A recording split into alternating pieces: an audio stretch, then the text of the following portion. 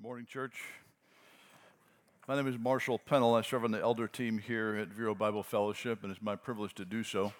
A few weeks ago, Pastor Greg asked me if I would stand in this morning and bring a message for Father's Day, and I'm delighted to do that. Just want to say that if you notice something going on in the back, Dan Corrigan's father fell, and he's, I think, okay, but they're taking care of him. So that's just to let you know what's going on back there, and pray for Mr. Corrigan as they take care of him this morning. It's good to see you all. Father's Day is an interesting day, isn't it? It's been established not nearly as long as Mother's Day. In fact, I was reading that Mother's Day was established 60 years before they got around to doing something for the dads. On Mother's Day, they started calling it, I guess, like Childbearer's Day or something. And so I guess this is Lawnmower's Day. So enjoy that. I'm not sure how I feel about it, to tell you the truth. I've been a dad for, a long time. I think my eldest daughter turned 38 just a few days ago. So that's been a blessing. I have 3 daughters, and they're wonderful, and I love them so much, and they've been such a huge part of the blessings of my life. But sometimes Father's Day has been less than splendid. And it has a lot of different emotions that it brings for different people. And I think this morning I just wanted to acknowledge that. You know, we celebrate fathers, and yet sometimes it just doesn't feel much like celebrating. There were years in my life. Well, Father's Day started going sour for me, I think, when I was a young dad. And I had 3 daughters. And the church I was in at that time thought it was so cool to always have a father-son banquet on Father's Day. And I'm like, I'm a father with 3 daughters. I don't have a son. They're like, well, you are a son. You can still come. And the point wasn't going to the banquet and eating their food. It was to celebrate with my children, which I was not allowed to do. On the father-son banquet, or the father-son camp out, or the father-son fishing trip, or all those things. I don't know why churches sometimes do crazy stuff like that. But then there was also a period of time in my life when one of my children kind of separated herself and her family from the rest of our family for a number of years. And Father's Day was tough during those years. And many of you here have experienced that and maybe are experiencing something like that right now. Some of you are here today filled with joy and celebration at Father's Day, and I celebrate with you. And some of you are here hurting today because of situations in your life, maybe something you have done or something someone else has done that affects your relationship with your father or your children. And some of you today are mourning the loss of a father or a son and are filled with grief. So I just want to acknowledge all of those things today. And because of that, say that the position of father is something that God the Father established, and it's to be honored. It's an honorable position. I'm grateful to be a father. I'm grateful to have a great father. But let's focus our attention today instead on the Father's love for us. As I thought about that over the last couple of weeks, I thought about a piece of scripture that would sort of help to lead the way into this. And I asked for this Psalm 139 to be read this morning because it's one of the passages that to me really portrays the Father's love for us. I especially love that portion where it says, you hem me in from behind and before. You just get that in your mind as a picture. I almost picture security guards with a VIP. You know, one behind, one in front, one beside with his hand on the shoulder. Like, we're taking care of this person. Nothing's going to get to them. We're going to guard them and protect them and get them to where they need to go. That's sort of the image I have when I think of those pictures of God's care of me. Hem me in before and behind with his hand on me. I mean, he is taking care of me. And that's one of the ways that I see God expressing his love for me as his child. But I wanted to look for a portion of Scripture that we would be able to dive into a little bit to explore the concept of the love of the Father. And so I'd like to ask you to turn with me this morning to the book of 2 Samuel in chapter 9. 2 Samuel chapter 9, we find the story of King David, who at this point was fairly new as a king, and a guy named Mephibosheth. Let me give you a little bit of background on that as you're looking up that passage. David was close friends with King Saul's son, whose name was Jonathan. And this was during the years, if you remember, in fact, Pastor Greg talked a little bit about this last week in his message, talked about how David was being hunted by Saul and cut off the corner of his robe and then felt terrible that he had done this to God's anointed. There was this relationship between King Saul and David as a young man. And Saul was jealous of David because God had made it clear that David was going to be the next king. But David had this close friendship with Jonathan. There were even times when Jonathan helped to save David's life when Saul was coming after him. They were that close. They had a covenant together to remain friends. And so we don't know exactly what the details of the covenant were, but there was this close relationship between Saul and David. Now, Jonathan was next in line to the throne, but he seemingly understood that David was God's anointed to be the next in line to the throne. And that didn't seem to bother Jonathan, who should have rightfully, according to the human chain of command, would have been the next king. So they had this great relationship, and then there came the day when Jonathan and his brothers were killed in battle. And then King Saul, that same day, wasn't killed in battle, but killed himself by falling on his own sword. So in one day, the king and his 3 sons were lost. In response to this, the next in line to the throne, this young man named Mephibosheth, who was the son of Jonathan, David's friend. Remember how that old relationship works? You got Saul and his son Jonathan, and then you got David, and then Jonathan had a son named Mephibosheth. He would have been the next in line to the throne now that Saul and the 3 sons were gone. Are you with me? Okay. I know it can get kind of complicated. We should have like a flow chart or something up here on the screen. But you understand what's going on. So what happened is Mephibosheth's maid, realizing that his life was probably in danger because the king and the 3 sons were now killed, and now this guy, you know how it works with kings. If you're coming after the kingdom, you want to kill everybody who's in line for the throne. So the maid took Mephibosheth and fled away to keep him in hiding and keep him safe. When they're fleeing, Mephibosheth fell. We don't know any details about this, but he fell and both of his feet were crippled for life because of him falling. Okay, so that's the background on Mephibosheth. Now let's look at chapter 9 of 2 Samuel and see what the rest of the story is. And David said, "Is there still anyone left in the house of Saul that I may show him kindness for Jonathan's sake?" Now there was a servant of the house of Saul whose name was Ziba, and they called him to David. And the king said to him, "Are you Ziba?" And he said, "I am your servant." The king said, Is there not still someone of the house of Saul that I may show kindness of God to him?" Ziba said to the king, "There is still a son of Jonathan. He is crippled in his feet." The king said to him, "Where is he?" Ziba said to the king, "He's in the house of Machir, the son of Ammiel, at Lodabar." Then King David sent and brought him from the house of Machir, the son of Ammiel, at Lodabar. And Mephibosheth, the son of Jonathan, son of Saul, came to David and fell on his face and paid homage. And David said to him, "Mephibosheth." And he answered, "Behold, I am your servant." And David said to him, "Do not fear, for I will show you kindness for the sake of your father, Jonathan, and I will restore to you all the land of Saul your father. You shall eat at my table always." And he paid homage and said, "What is your servant that you should show regard for a dead dog such as I?" Let's pause there for a second. Just make sure we're all together on what's going on here. So you see, David brought this guy in, Ziba, the servant of King Saul. Asked him the question. He told him about Mephibosheth. So Mephibosheth now is brought before him, crippled in his feet. You got to remember, back in this day, the society, the culture had no regard and no value for somebody who was disabled. A man who was crippled and couldn't work, couldn't provide for his family, couldn't do anything, couldn't add any value to society, was basically an outcast and had to be just cared for by somebody. So for this guy to be brought before the king was strange. Somebody who had no honor and no respect in society. So he was brought before the king, and of course he had to be a little bit afraid also because it wouldn't have been really out of bounds or even particularly wrong for David to have Mephibosheth imprisoned or even killed because he would have been next in line to the throne, and that sort of thing happened. And so Mephibosheth was rightfully afraid, and King David told him, first thing, don't be afraid. I'm here to honor you.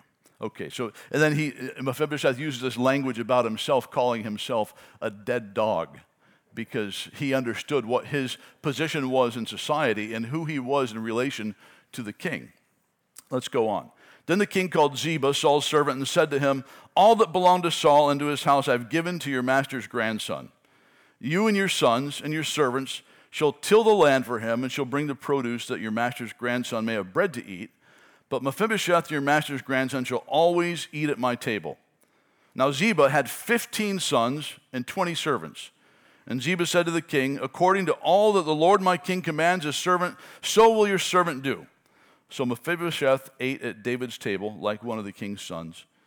And Mephibosheth had a young son whose name was Micah, and all who lived in Ziba's house became Mephibosheth's servants.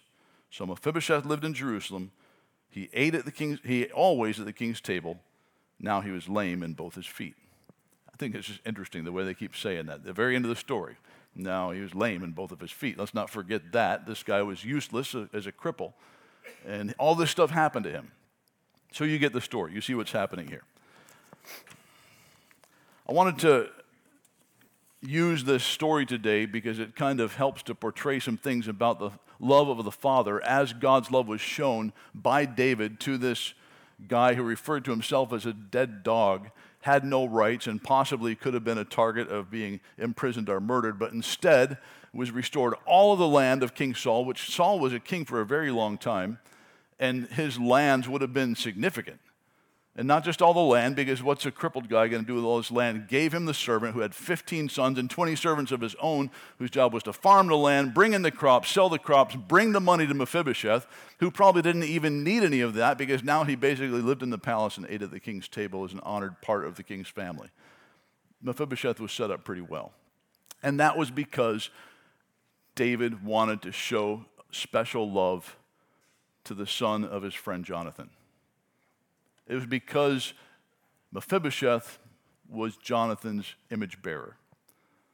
I think there's a parallel there as we talk about the Father's love for us, because the Father has this love for us because of this very reason. We are his image bearers. We are created in God's image, and so the Father God has this affection and love to pour out on us simply because of that. He created us in a special place. It makes sense that God would love his creation. I remember when I was probably third grade, living down in Quito, Ecuador, a student at the Alliance Academy. My parents were missionaries down there, and we had this, they call it Spiritual Emphasis Week at our school. And during Spiritual Emphasis Week, they brought in this special speaker, and I was third grade, so it was like a children's speaker. And I remember this. I don't know why. You remember these random things from your childhood?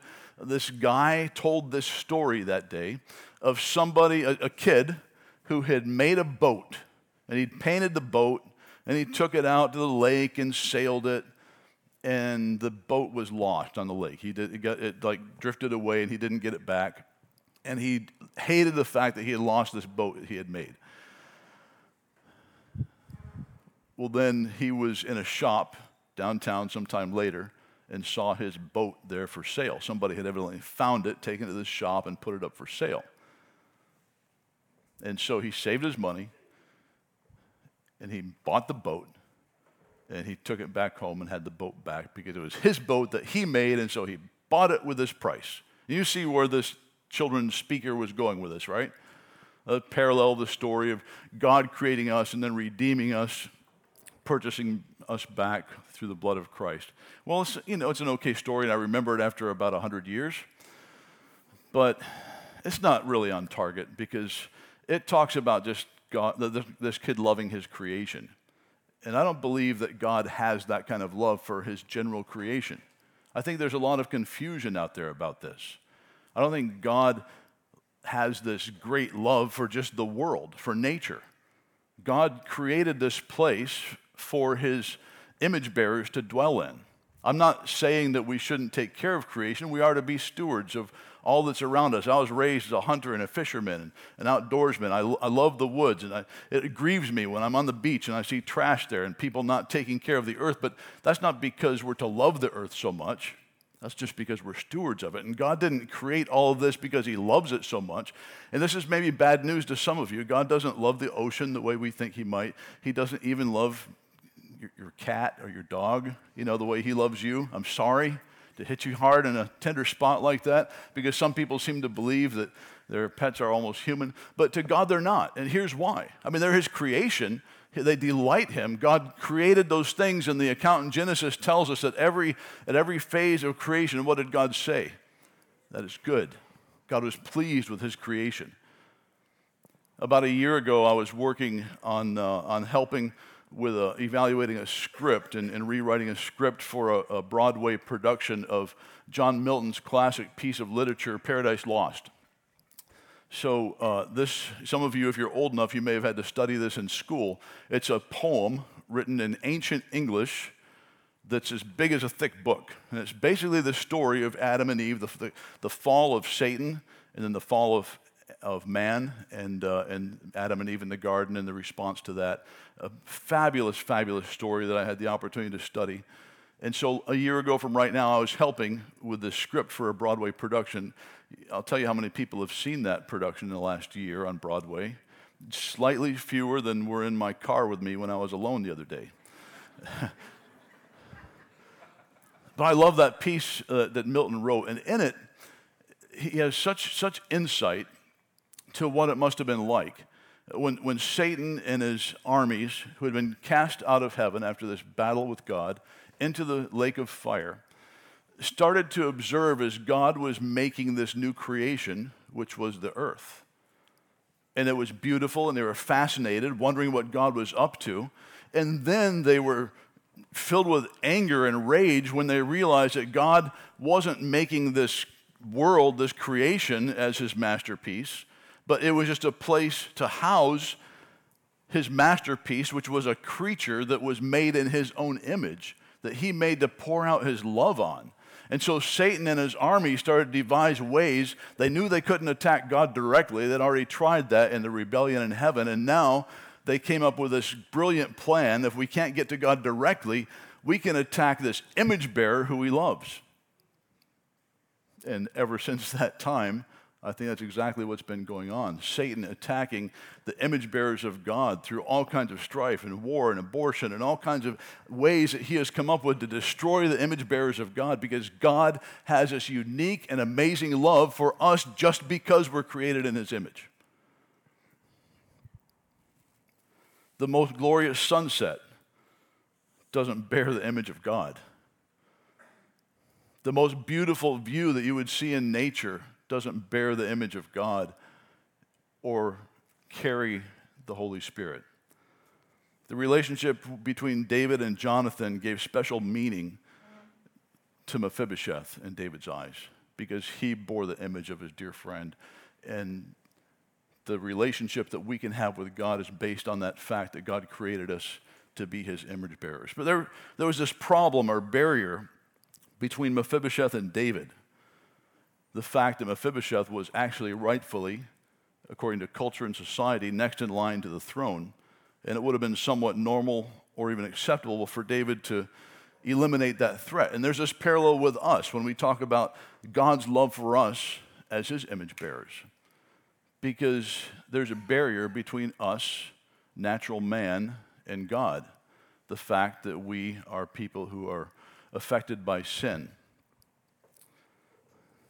It's a serious problem, too. In fact, I'd like you to turn in your Bible to the book of Ephesians, chapter 2, where the Apostle Paul made it very, very clear how serious this problem is between natural man and God.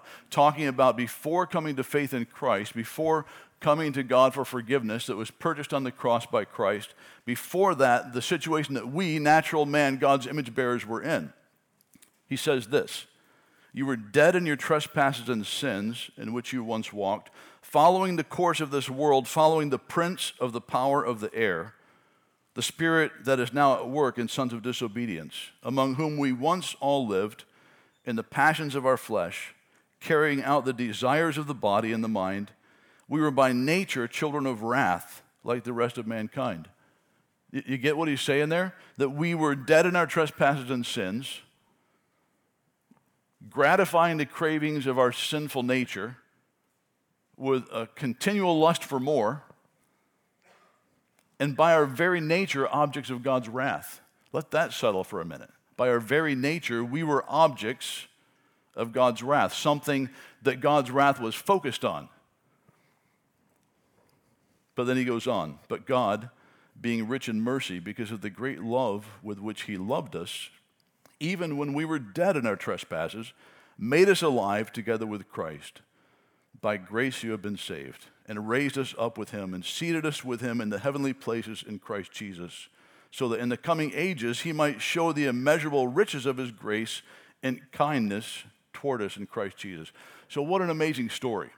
David went above and beyond to show his love to this crippled man, Mephibosheth, just because of his heritage, his relationship as the son of David's close friend, Jonathan. And God has gone to this great length to sacrifice his own son to bring us into relationship with him because of his love for us, even when we were dead in our trespasses and sins. It probably brings to mind another Bible verse that we all memorized when we were kids, John 3:16. I'll always only know it in the King James Version. For God so loved the world that he gave his only begotten Son, so that whosoever believeth in him should not perish, but have everlasting life. That's the story. That's what God did because of his love. For God so loved the world, remember, not the sunset and the creation and the ocean and the dogs and the kitties, but the humans, the people who were made in his image. His love for those human beings was so intense that he went to this great length to overcome the barrier that was between us and him.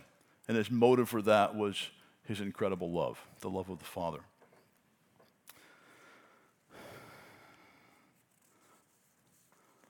C.S. Lewis had some things to say about the way that God pursues us through his love, or as a motive of his love.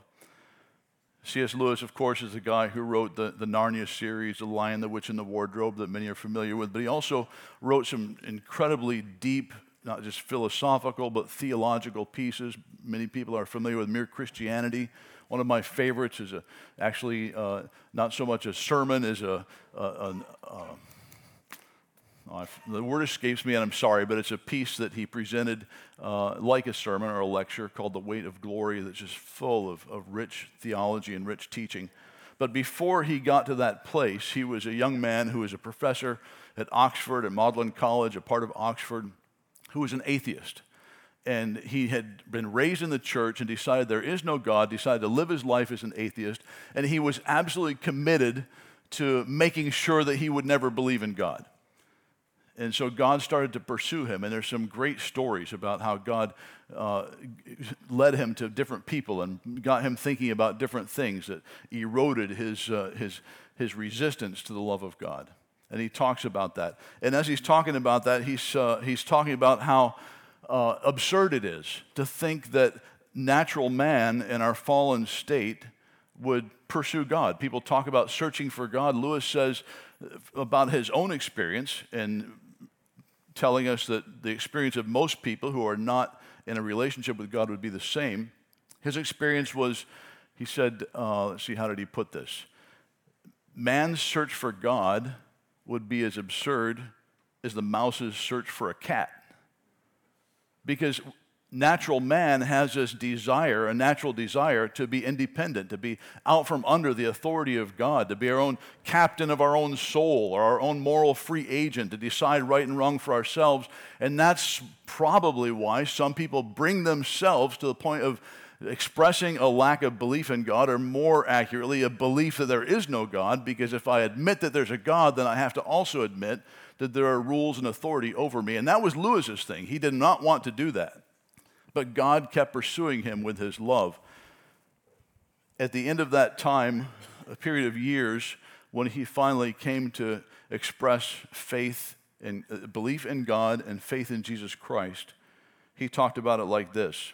He talked about how he had hated the idea of a loving God.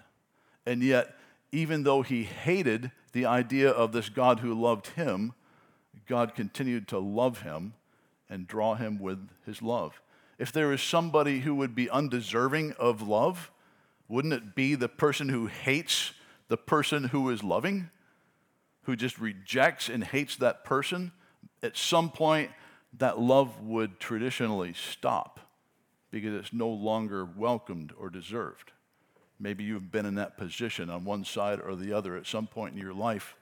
C.S. Lewis was talking about being in that position before God and how God kept pursuing him with his love. And he came to this conclusion about God's kindness and love. He said, the hardness of God is kinder than the softness of man. His compulsion is our liberation. His compulsion, what he means by that, is God's love compelling us, drawing us irresistibly to come to him. His compulsion is actually our liberation. He captures us with his love because his hardness is softer than the kindness of man. Anyhow, our comprehension of how we're undeserving of God's love and how we've rebelled against God's love and resisted God's love actually should have the effect of intensifying our understanding of God's love once we come to terms with it. Think of Mephibosheth, when he was there before David, bowed down, referring to himself as a dead dog, knowing that David had possibly even the right to have him imprisoned or killed.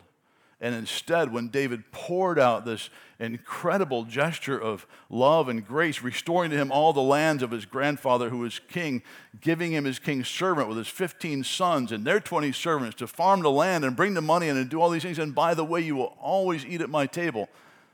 Probably pretty good food at the king's table.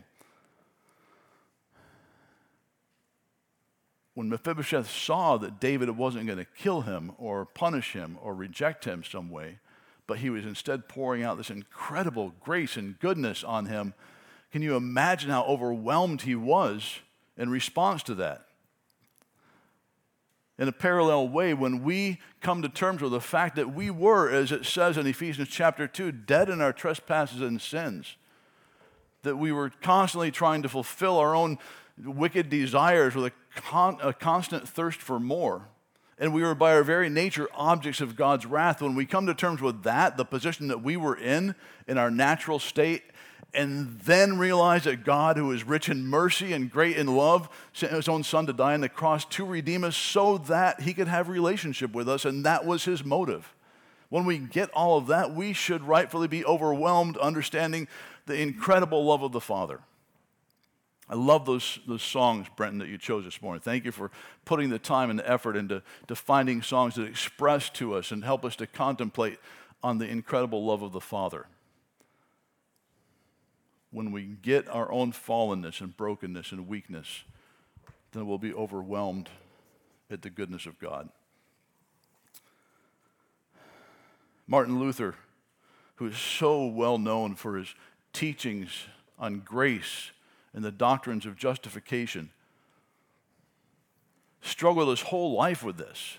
He always saw himself as this wicked sinner before God, and eventually was able to come to terms with the grace of God and the justification that we have through Jesus Christ, and that's when his love for God exploded all the more. And he wrote these great hymns, but some of those hymns, like one of the ones that we sing a lot, says, "Prone to wander, Lord, I feel it. Prone to leave the God I love." It hurt him that even as a person who was saved, came into relationship with God, understood the sacrifice of Christ and understood the love of God, still was prone to wander, prone to leave the God he loved, because he still struggled with this.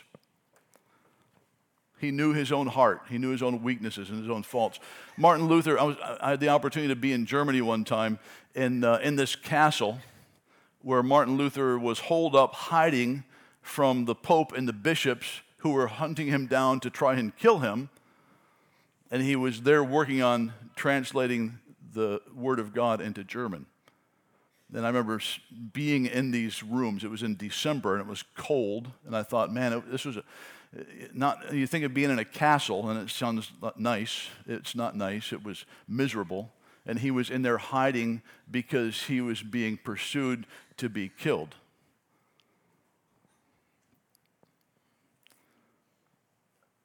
This same guy, in reference to that kind of experience, in reference to being hunted down by the Pope and all of his bishops with hopes of putting him to the blade, said this: "I fear my own heart more than the Pope and all of his bishops." I do too. I fear my own heart. Prone to wander. Lord, I feel it. I'm prone to leave the God I love, and you know what? You are too. You are. Maybe you've been the holiest Christian in this room for the last 50 years.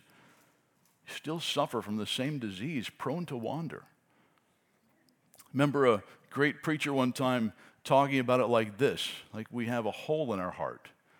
And the grace and the goodness and the comprehension of God's love for us sort of drips out a little at a time. And it has to keep being renewed and filled up. And that's why we're here. That's why the Bible tells us don't forsake the gathering together of believers. We need to spend time in the Word of God because we are still these fallen people in a fallen world, prone to wander with a hole in our heart, who should fear our own hearts more than we would fear if the FBI was coming after us with an arrest warrant and the right to execute us. We should be more afraid of ourselves than that. The truth of the Father's love, though, is often misunderstood. I'd like to kind of wrap it up with this morning. There are three ways that I thought of that are common misunderstandings of God's love. One of them is some people think of God and His love like a kindly old grandfather, sitting there watching the grandkids play. When they're being naughty, He kind of gives them a wink and a smile, and it's like, you kids are all right. I won't tell your mom. That God is just this loving, gracious, He's just so kind and so good, which He is, but so kind and so good that He's willing to just overlook things, and all of you are okay, and everyone on earth are my children, and I know they all make different choices and do different things, but that's okay because, I'm good. And that's a misunderstanding of God's love, because the Bible teaches us while those things are true to an extent, that it's not true that God's love is just equally experienced by everyone, regardless of salvation. God's love is poured out on those who have come to Him through Jesus Christ for forgiveness of sins and redemption. And God loves those people who haven't, but the love is not experienced the same way. Those people who have refused to humble themselves and put them in a position of yielding to God will never experience the love of God the way He intended it to be experienced. The Bible says in Romans 3:23 that the wages of sin is death. The payment that we get for sin, not just physical death, we'll all die someday, but spiritual death, which is eternal death, eternal separation from God. The wages, the payment for sin, is being separated from God for eternity, spiritual death. That's what the Bible has to say about the idea of God just loves everyone the same and we're all okay before God. So let's not make that mistake. Some people think that the Father's love is the opposite. It's so harsh and condemning. There are people who you've probably dealt with. Maybe you've been one of them. I think I struggled with this at some points in my life. People who feel like when there's someone who is blatantly sinning, we need to harshly cut them off, shun them, make sure that they don't get any hint of God's love through me, because what they need is a harsh rebuke. And there may be times and places where some of that is necessary or right, but man, we should be careful with it. Because what did Jesus do? Jesus was questioned about why He would go into the homes of sinners and Pharisees and eat with them. And what did He say? In Mark chapter 2 and verse 17, He said this: "Those who are well have no need of a physician, but those who are sick. I came not to call the righteous, but the sinners." Jesus spent time with sinners, and He wasn't always rebuking them harshly, although He did some of that. And we've had sermons in the last couple of weeks of Jesus doing that specifically to those religious leaders who were false teachers. But we should be very careful about passing out harshness and rebuke to people just because they don't live according to biblical standards. Sometimes Christians make this mistake. We feel like if we had the right laws or the right political pressure or the right social pressure, we could force people who don't believe in God to act like they do. The Bible calls them pagans. That seems like a slur or a bad thing to call somebody, but it's not intended that way. It's just someone who doesn't believe in God and doesn't follow His word. We tend to want to legislate to make pagans act like Christians. And that's not God's plan at all. God's plan is for us to go into all the world and make disciples and teach them to obey the things he commanded us. And we do that by expressing and showing the love of God as we preach the gospel and as we, like God does, draw people to himself through his love. So some people feel like God is the accepting grandfather. Some people feel like God's love should be harsh. But most of us struggle with this one. Most of us struggle with feeling that God's continuing love for us is pretty much dependent on our own performance for God. I have a friend who calls it the hamster wheel of works Christianity. If we do enough good, now we know we're not earning our salvation. Salvation is by grace. We've come to terms with that. But now that we're saved, we have to constantly perform just right for God. And if we don't, then maybe he won't be happy enough with us. And if we do, then he's going to be extra happy with us. And maybe he'll really love us if we really do good and go to church every week and read our Bibles the way we should and do all the things that we know we should do and stay away from the things that we know we shouldn't do. Don't get me wrong. I'm not saying that none of that matters. What I'm saying is that does not influence God's love for you. God's love for you is consistent and strong because you're his image bearer who's come to him in faith through Jesus Christ for salvation and forgiveness. And now you're established in this relationship. If you have done that, you're established in this relationship with God that will never change. His love for you will never stop. It will never grow weaker. He'll never get dissatisfied with you and say, why is he always doing that? I'm sick of that guy. I'm done with him. We do that because we're weak and fallen and human and prone to wander and have a hole in our hearts that lets the grace and the love drip out. But man, God doesn't suffer from those problems. And so this is what we end up doing. We end up convincing ourselves that we're on this hamster wheel of performance Christianity and we better keep the wheel going or else things aren't going to go just right. And we get exhausted. Psalm 86, verse 15, written by a psalmist who was a follower of God. He said, "But you, O Lord, are a God merciful and gracious, slow to anger, abounding in steadfast love and faithfulness." That's the God that we serve. I have a good friend in upstate New York. His name is Mike Nye. He's a pastor and a teacher of other pastors through a ministry in upstate New York. Known him for many, many years. I've mentioned Mike probably before because he's unique in this way. Every morning at 6 o'clock sharp, my phone makes a little ding, and it's a Facebook Messenger message from Mike Nye with a written out prayer that he's praying for me that day. Every day. This guy in New York, who I've known for 30 years, prays for me and doesn't just like pray for me and like, I'm praying for you. He writes it out, and it's a meaningful prayer about me and my wife, Jessica, every single day. I have a lot of respect for this guy, Mike. And so the other day I answered his message, and I said, "Hey, Mike, thanks for your prayer. By the way, do you have any thoughts on the love of the Father?" That's all I said. Didn't ask him for much. He wrote back within minutes, and he said this. First, he said, his first thing was quoting that great hymn, "The Love of God." You know that song? Is it going through your mind yet? The love of God, so rich and pure, so marvelous in song. It will forevermore endure, the saints and angels' song. That's weird, huh? The preacher starts singing in the middle of the sermon.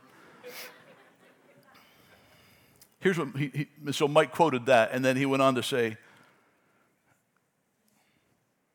"I find that people tend to resist or flee the love of the Father." And he's talking about God's people. I find that people tend to resist or flee the love of the Father. They don't embrace it, and they find it hard to enjoy it because they're still plagued with guilt. But God in his love has purchased freedom for his people. Think about that for a minute, and I think that's true. I think it's true of me, and I think it's probably true of most of you, and if there's some weird person who it's not true of, congratulations. You should teach us next week. We're aware of our own shortcomings and wrongdoings. Too many times, the things that are so far in our past that they're before we came to faith in Christ, because sometimes we still deal with the damage in our families, in our homes, in our lives, in our businesses that were caused by what we were like before we came to Christ for salvation. Or when we went through a difficult time in our life, or it might be just us on our best day messing stuff up because we're people. And we're so aware of that we can't reconcile the fact that this perfect, holy God who demands justice loves me completely and perfectly right now in the middle of all this. And that guilt causes me to flee from the love of God, to not embrace it, to not run towards it and dive into it. Well, if you haven't come to God acknowledging your sin and a desire to turn from your sin and turn to Him for salvation, then you can't fully understand or experience the love of God the way that the Bible talks about it and the way that I'm presenting it to you today. And if you would like to remedy that situation, at the close of our service, we'll have a couple of our elders over here on this side. There'll be people all across the front to come and pray with. But if you would like to talk to one of our elders specifically to have them show you from God's Word how you can come to Christ for salvation, they'll be standing right over here at the close of our service. Now, I would encourage you to do that today so you can experience the love of God and all of its purity and richness like it is not possible to do until you've made that step. For the rest of you today, if you're a child of God who's come to Him in faith, I want to challenge you, invite you to don't just think about the love of God, don't just acknowledge it, but ask Him today to increase your understanding of His great love for you. Because I'm sure that you and I don't really get it. There's more depths of the love of God than what we can comprehend, and He has to continually open our eyes and our hearts and our minds and our ability to run towards it and dive into it and experience it and enjoy it. Ask God today to help you to do that, to run to it, to embrace it, and to enjoy it. Father's Day is a wonderful time for you and your family. I rejoice with you. That's great. I've had some wonderful Father's Days in my years. If it's a day that brings sorrow and difficulty, or if you're sitting there today and you're just like, I don't get it, that's fine. Be encouraged, because today our focus isn't really on earthly fathers, it's on our Father and His tremendous love for us. The Father who made you in His image as an object for Him to lavish His love on.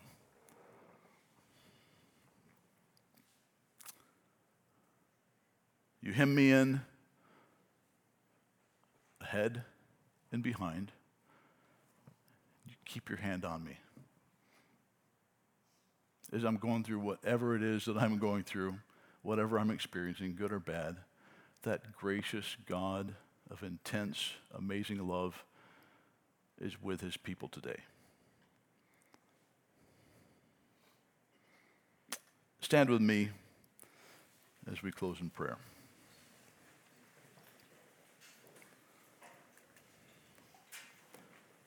Father, you made us to bear your image, and you pour out your love upon us, even to the extent of providing a way for us to have a right relationship with you when we were dead in our trespasses and sins. Father, thank you for your grace and your goodness. Thank you for the blood of the Savior.